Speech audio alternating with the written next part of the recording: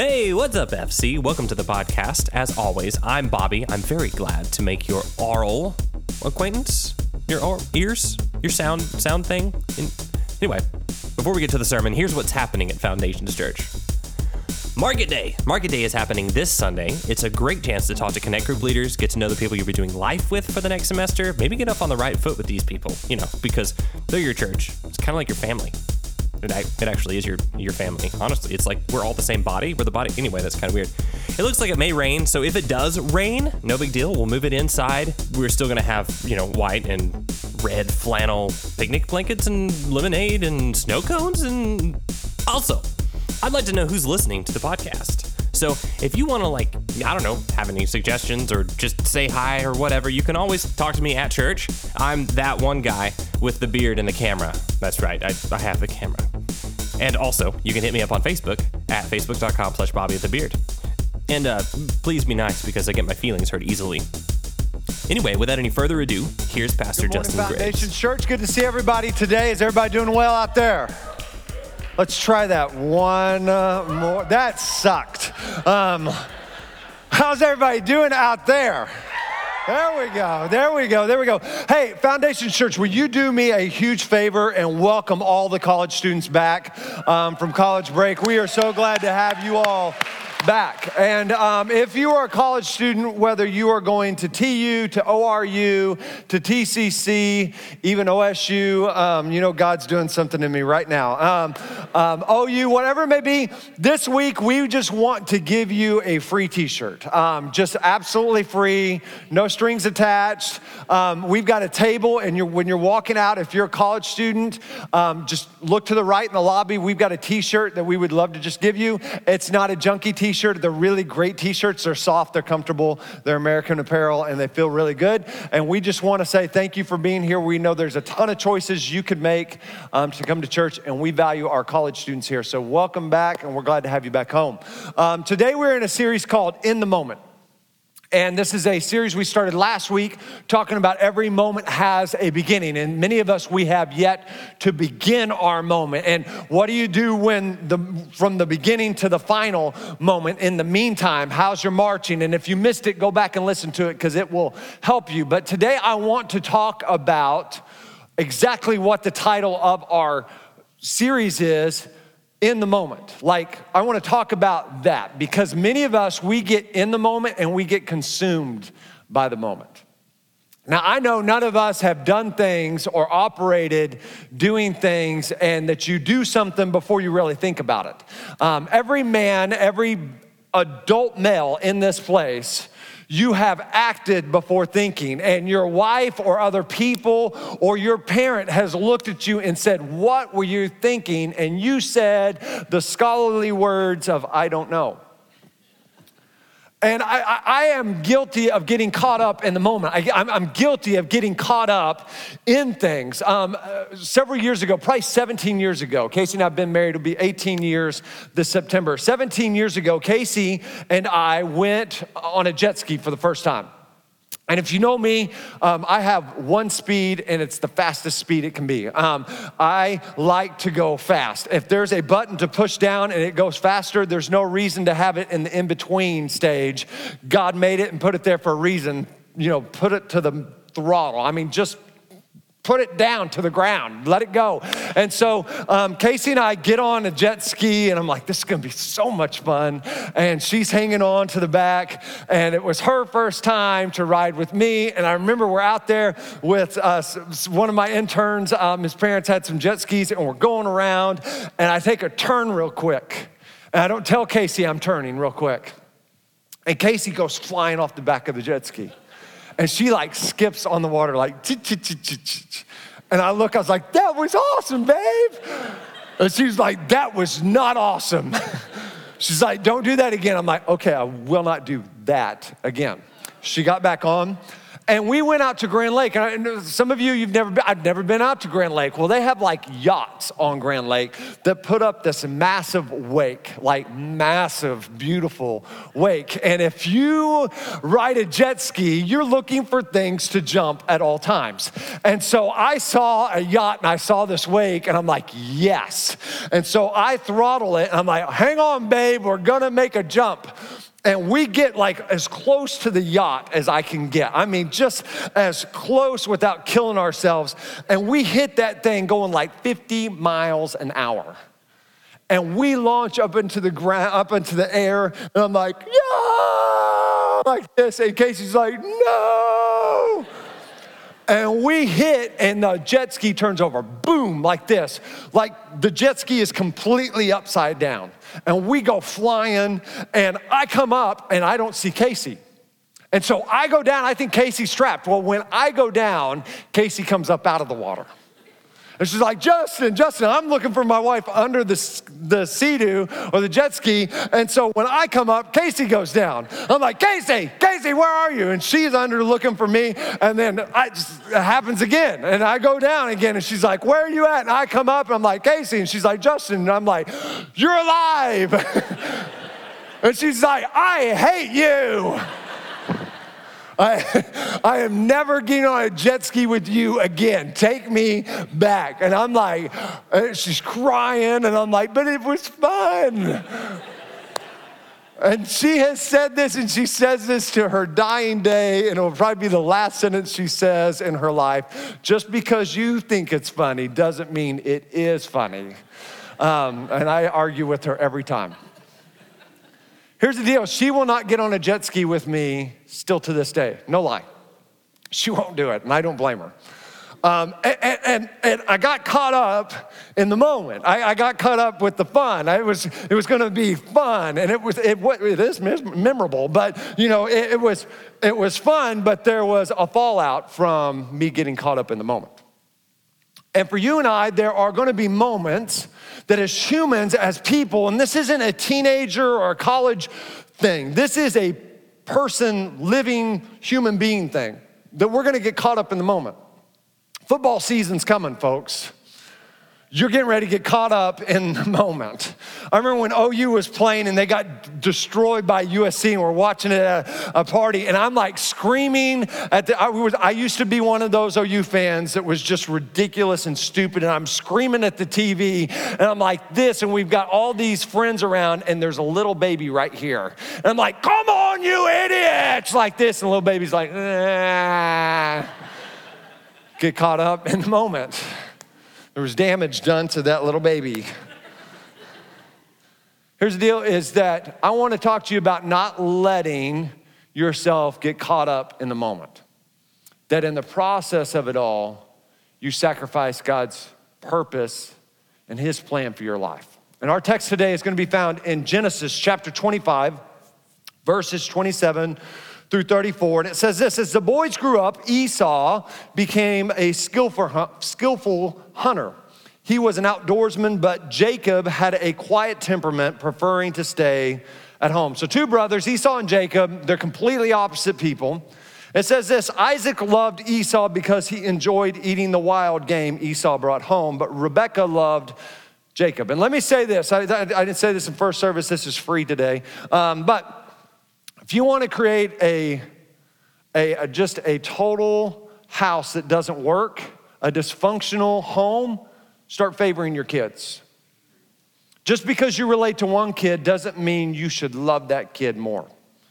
And when you create favorites, it doesn't mean that you treat them the same. I get that you've got to I get it. But you can't love one kid more than the other. Otherwise, there's going to be resentment between the siblings. And if you want to create a dysfunctional family, start playing favorites. Anyways, that was free. That has nothing to do with today. One day when Jacob was cooking some stew, Esau arrived home from the wilderness, exhausted and hungry. And Esau said to Jacob, I'm starved. Give me some of that red stew. And this is how Esau got his other name, Edom, which means red. All right, Jacob replied, but trade me your rights as the firstborn son. Look, I love this. You've been there. You've said this. I'm dying of starvation. What good is my birthright to me now? But Jacob said, first, you must swear that your birthright is mine. It's so like a little brother at this moment. So Esau swore an oath, thereby selling all his rights as the firstborn to his brother Jacob. Then Jacob gave Esau some bread and lentil stew, some bean soup, and Esau ate the meal, then got up and left, and he showed contempt for his right as the firstborn.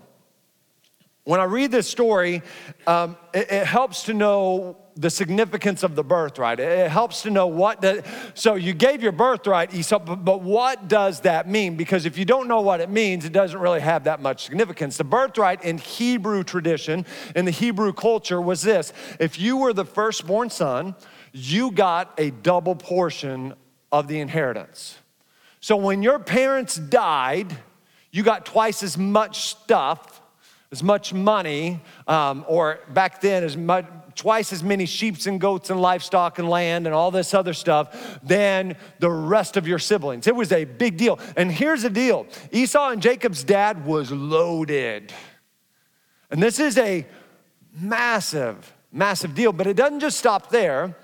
Is that as part of your birthright, when you are the firstborn, you become the head of your family. Your extended family, you are the head of the family. You are the leader of the family. And it plays this huge, important role as a firstborn. And Esau sells his birthright for nothingness, for a bowl of chunky Campbell soup, in essence.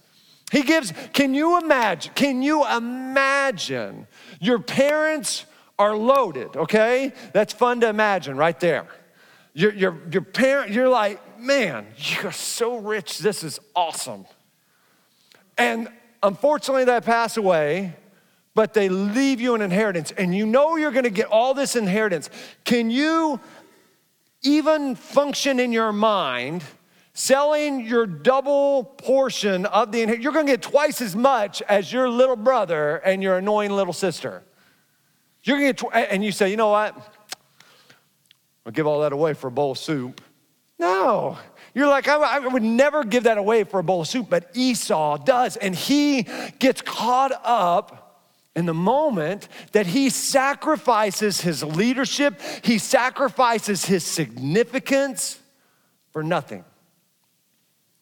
And the crazy thing is we think, well, this is just a thing that only Esau's done. No. This plays out week after week, day after day, all around the world. You see men and women who are talented, who are smart, who have it together. Man, who have got this wonderful and beautiful life, and they sell the significance that God has given them, the purpose that he has for them. They sell their significance for nothing. And there's a warning from this story that Esau shows us. And our warning is our first point, and it's simply this, is don't exaggerate the present and sacrifice your future. If there's a big lesson we can take, a thing not to do, it's this. Don't exaggerate your present circumstances, your present situation.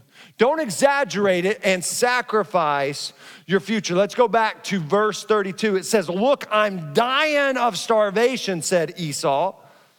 What good is my birthright to me now? The pressure of the moment distorted Esau's reality. The way he felt ended up affecting his future. He let his feelings run and in part ruin his future of what he could be, because he exaggerated the present moment. And many of us, you know what, we exaggerate the present moment that we find ourselves in. We exaggerate what the circumstances we find our life in. Well, nobody cares about me. Well, people just don't get it. People just don't know what it's like to be me. Nobody understands me. Well, you would do it too if you knew what it was like. And we use these extreme, exaggerating phrases to kind of make our present situation and the way we're conducting ourselves and the decisions we're making okay, but that's not okay. We're exaggerating our present situation, and as a result, we're sacrificing, we're forfeiting our future. And can I tell you, your present situation is very, very, very rarely ever worth sacrificing your future for.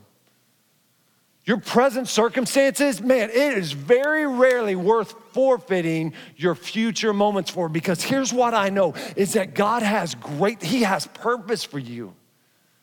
He has great plans for you. And when we buy in and when we sell in and when we sell out to instant gratification instead of delayed progress, we exaggerate our present situation and we sacrifice our future. 1 Corinthians 13, verse 11 says this: when I was a child, I spoke like a child. I thought like a child. I reasoned or understood like a child. But when I became a man, I gave up childish ways. The NIV says, I put away childish ways. Children buy into instant gratification. They don't understand delayed gratification. It's all about now, what's happening now, what's going on, I want it now, I want this now. If you go to any sort of grocery store, you will see this play out. Every time a parent is wanting to check out, those people at the grocery store have put the toys and the gum and all the little stupid things that you hate as a parent down at your kid's eye level. And they're gonna go, hey, Mom, I want that. And you're like, you have 20 of them, Billy. And they're like, no, but I want that one. It's different. It's a different color. And you're like, you're not getting that one. And they start to throw a fit. You've seen it play out. No, I want it now. I saw a kid at Target the other day. I said Target at church, I know. But I saw a kid at Target the other day, and they were like, ugh, and they screamed all throughout the entire store. And I just wanted to follow that mom and say, whip him. Just whip that butt. Just whip him. Or at least get right into his ear and give him the hot ear, like, you better shut up right now. Make your ear so hot it's gonna burn off with my whispers. Whispers of death will make you fear me. You've done it, parent, like, I'm gonna hit you so hard. Just you wait when we get home in the car, because they have cameras in the parking lot, but when we get to the house, I'm gonna whip you.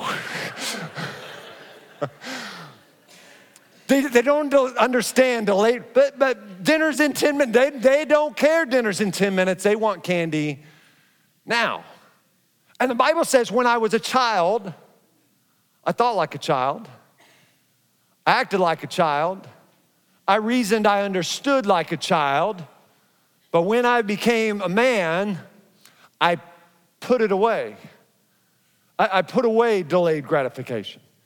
I put away exaggerating the present so that I can make the most of my future. You know what the Bible doesn't say? It didn't say that this just naturally occurs, that it naturally happens, because it doesn't. And where many of us have gotten stuck is that we have failed to become a man or woman of God, and we're still acting like a child. We're still thinking like a child. We're still reasoning like a child. Well, God wants me to have it. God, maybe he doesn't want you to have it. Maybe it's not now. Maybe it's wait. And we throw our tempter train, but God, I want it now. And it's time for you to put it away before it puts you away. Because some of you keep reasoning, you keep buying into instant gratification, you keep saying, man, you keep getting lost in this moment, in this moment, in this moment, and it's cost you your future moments. It's limited the choices you have now. And listen to me, if you're here and you're in college or you're in high school, hear me out. Don't exaggerate your present situation.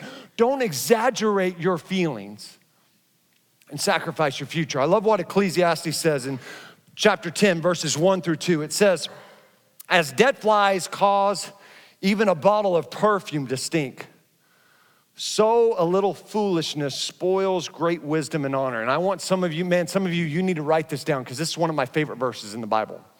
So a little foolishness spoils great wisdom and honor. A wise person chooses the right road. A fool takes the wrong one. And this verse, man, it screams out to me. Don't allow yourself Don't allow a moment to spoil great wisdom and knowledge, to ruin wisdom and honor, because it just takes a little bit of foolishness. It just takes getting caught up in the moment. And I say this all the time, but it's so true, and I love this saying: don't give up what you want most for what you want now. Don't give up what you want most. Don't give up what marriage you want. Don't give up what you are looking for in a spouse. Don't give up in what you want for a job. Don't give up what you're wanting to do with your life. Don't give up what you want most in your life to what you want now, to what's convenient now, to what's available now. But hold out for what you want most. Don't exaggerate your present and sacrifice your future. If we can get that, if we can hear that warning, man, it will make such a big difference. But here's how we do that. Here's how we don't exaggerate the present situations. Here's how we don't let our feelings run our future, is that our second point, we let our near-sight vision lead us to our long-term goals. And I know this sounds contradictory, so stick with me for just a little bit, because some of you are like, wait a second, I think it's the opposite. I'm dyslexic anyway, so this makes really good sense to me. Let your near-sight vision lead you to your long-term goals. Ephesians chapter 5, verse 15 through 17. This is my creed verse. Joel LaCourse a couple of months ago talked in one of our church services that you have to have a family creed, a bedrock scripture that you kind of base your life on. This is mine. Ephesians 5, 15 through 17 says this: be very careful then how you live, not as unwise, but as wise, making the most of every opportunity because the days are evil. Therefore, don't be foolish, don't fool yourself, but understand or own up to what the Lord's will is. When I read this, and I've studied this, and I probably go over the scripture twice a month. Here's what I know, is that it's almost, you got to get verse 17 down before 15 and 16 are going to become a reality in your life. And for a lot of us, we don't know, we don't understand what the Lord's will is right now for our life.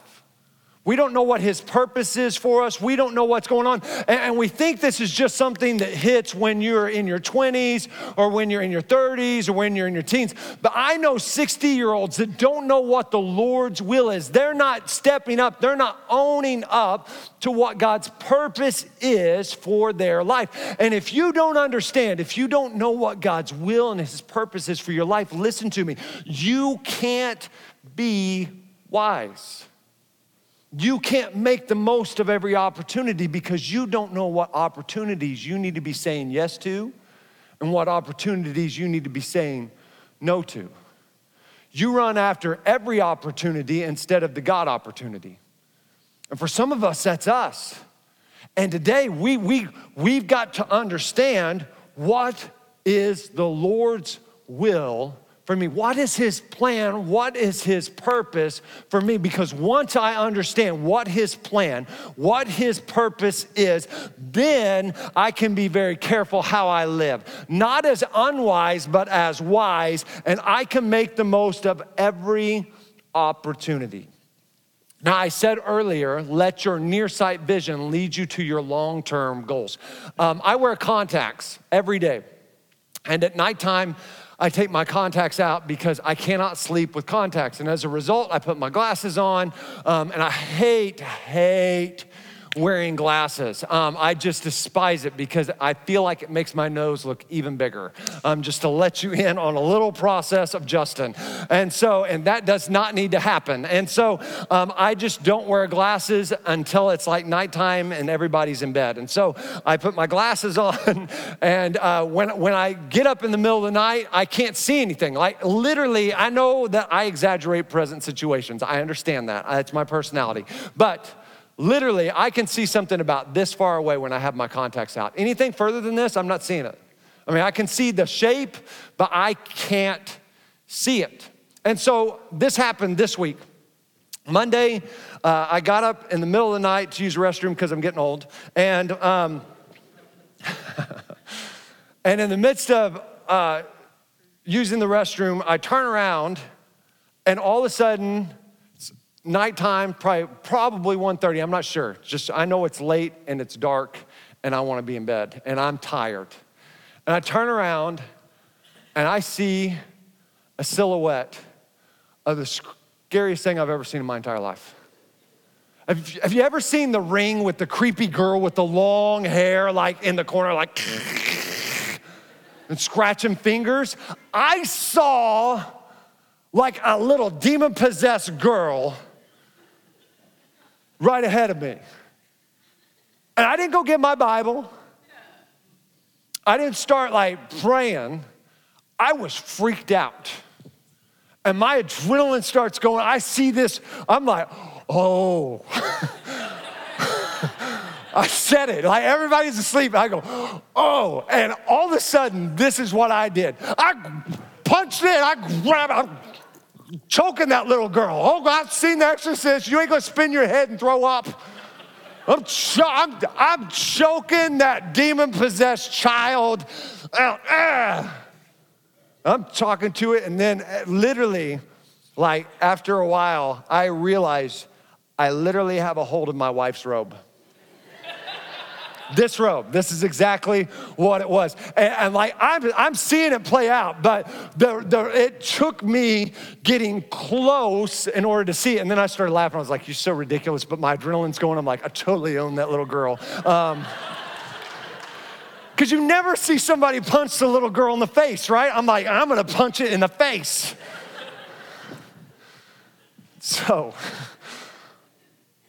I had to get close enough so I could see what it really was. Because what it seemed it was not what it truly was. And can I tell you, situations and people aren't always what they seem. A relationship isn't always what it seems. An opportunity isn't always what it seems. But you gotta get close enough to where you can see what this person really is. You gotta get close enough so you can see what the opportunity really is, what the situation is really about, so that it can lead you to your long-term goal. Proverbs chapter 4, verse 7 says this: the beginning of wisdom is get skillful and godly wisdom. It's preeminent. And with all you're acquiring, with all you're getting, get understanding.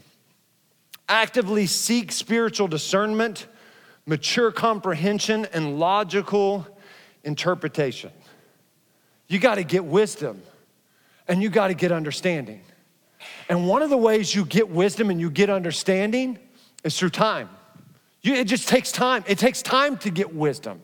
That's why you don't see a bunch of 13-year-old kids and a bunch of like older adults going, so what do you think about this? You know, tell me, to give me your wisdom and understanding about what I should do financially with my retirement. You know, I just don't get it. No, because they don't have wisdom and understanding at that point. But many of us, we're in our 50s, we're in our 40s, and we still don't have wisdom and understanding because we constantly get lost in the moment. We're constantly just living for the moment instead of looking and planning for the future. We're constantly getting consumed by the moment, and we haven't let our nearsight vision lead us to our long-term goals. We just step into mistake after mistake, into relationship after relationship, into opportunity after opportunity that isn't the right opportunity, it's just the next opportunity. And you haven't been wise because you haven't understood what God's will is, and so you can't get wise and you can't make the most of every opportunity because you're not getting close enough to see what's this opportunity all about. You haven't gotten wisdom and you haven't gotten understanding. And instead of it leading you to the next God opportunity, it's cost you the next opportunity. And the Bible says this: though it cost all you have, get wisdom and get understanding. Take the time to know who that person really is you're getting in a relationship with. Are they not just who you want to take home to mama, but are they who you want to do life with for the rest of your life? Is this it? Is this opportunity really a God opportunity, or is this just kind of a hollow promise that's going to fall apart?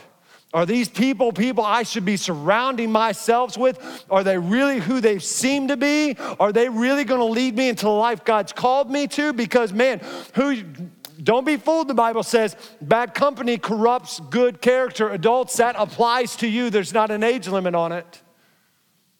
Are these people really who they say they are? Are they gonna really help me walk in a better relationship and make the most of every opportunity? Or is this relationship gonna cost me? Allow your near sight vision to lead you and advance you in your long-term goals. Take the time to get to know who people really are and what opportunities really are. And the second thing I would say about that, about how you get wisdom is this.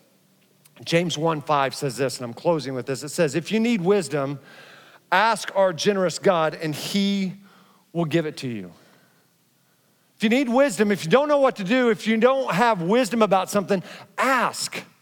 Go for the big ask. Ask away. Ask God, and he promises, James 1:5 says, he will give it to you. He will answer. It doesn't mean he's gonna answer you right away. It doesn't mean he's gonna be like, yes. It may be wait, it may be no. But if you're lacking wisdom, ask, and he will give it to you. When's the last time you really asked God, man, God, I just don't know about this opportunity. I need wisdom about it. Man, I just don't know about who I'm surrounding myself with. Are these the people that I should be surrounding myself with? And when's the last time you asked God for wisdom? You asked God for understanding. When's the last time that you said, man, God, I don't know if this is the guy for me, if this is the girl for, we ask God to send him, but when we bump into the wrong person, are you still asking God, man, is this the right person? Because hear me, if we can get these two things down, if we cannot exaggerate our present, if we can allow our near sight to advance us to our long-term goals, I'm telling you, hear me, I'm telling you, because I have seen this happen. I've seen both sides of this realm. I've seen people not do this and I've seen people do this. If you can get this message down, if you can apply this, you'll make better choices and you will live with limited regrets. You'll live with a whole lot fewer regrets if you can get this down. Because hear me, this isn't something that we need more information. This is where we need to do application to our life, because it's not just the information of the word that changes our life. It's the information plus the application that equals and brings the transformation. And some of you, you've got plenty of information. You just haven't been applying the word. You're like a builder that Jesus says he heard what to do, but he never worked it into his life. And it's like building your house on the sand. When the storms come, it just creaks because you didn't build it right in the first place. Build your life on the rock, not on your feelings, not on present circumstances, but on godly principles. And learn to live your life. Hear me, Lord, I'm not trying to keep you from anything. As your pastor, as somebody that has seen people pay price after price after price, I want you to make better choices, because it's not your intentions that lead you to the life you want. It's the choices you and I make that get us to the destination. Make wise, understanding, better, godly choices. Understand what the will of God is for your life, so then that you can be wise and make the most of every opportunity. Get this down and live making better choices and live life with the freedom of fewer regrets. Man, that's invaluable. It's invaluable to look back at your life and be like, you know what? I don't have a lot of regrets, but I really feel like I've made the most of the opportunity of this life that God has given me. Don't get caught up in the moment, but own the moments that God is bringing your way and make the most of every opportunity. Let's pray. Lord, we love you. We thank you. And God, I pray for every single one of us in this place. Lord, so many times we just rush around. We go through life as quick as possible, trying to do it on our own, what makes sense to us, what we need to do. But God, I pray this morning, in a culture that gets caught up in the moment, in a culture that exaggerates the present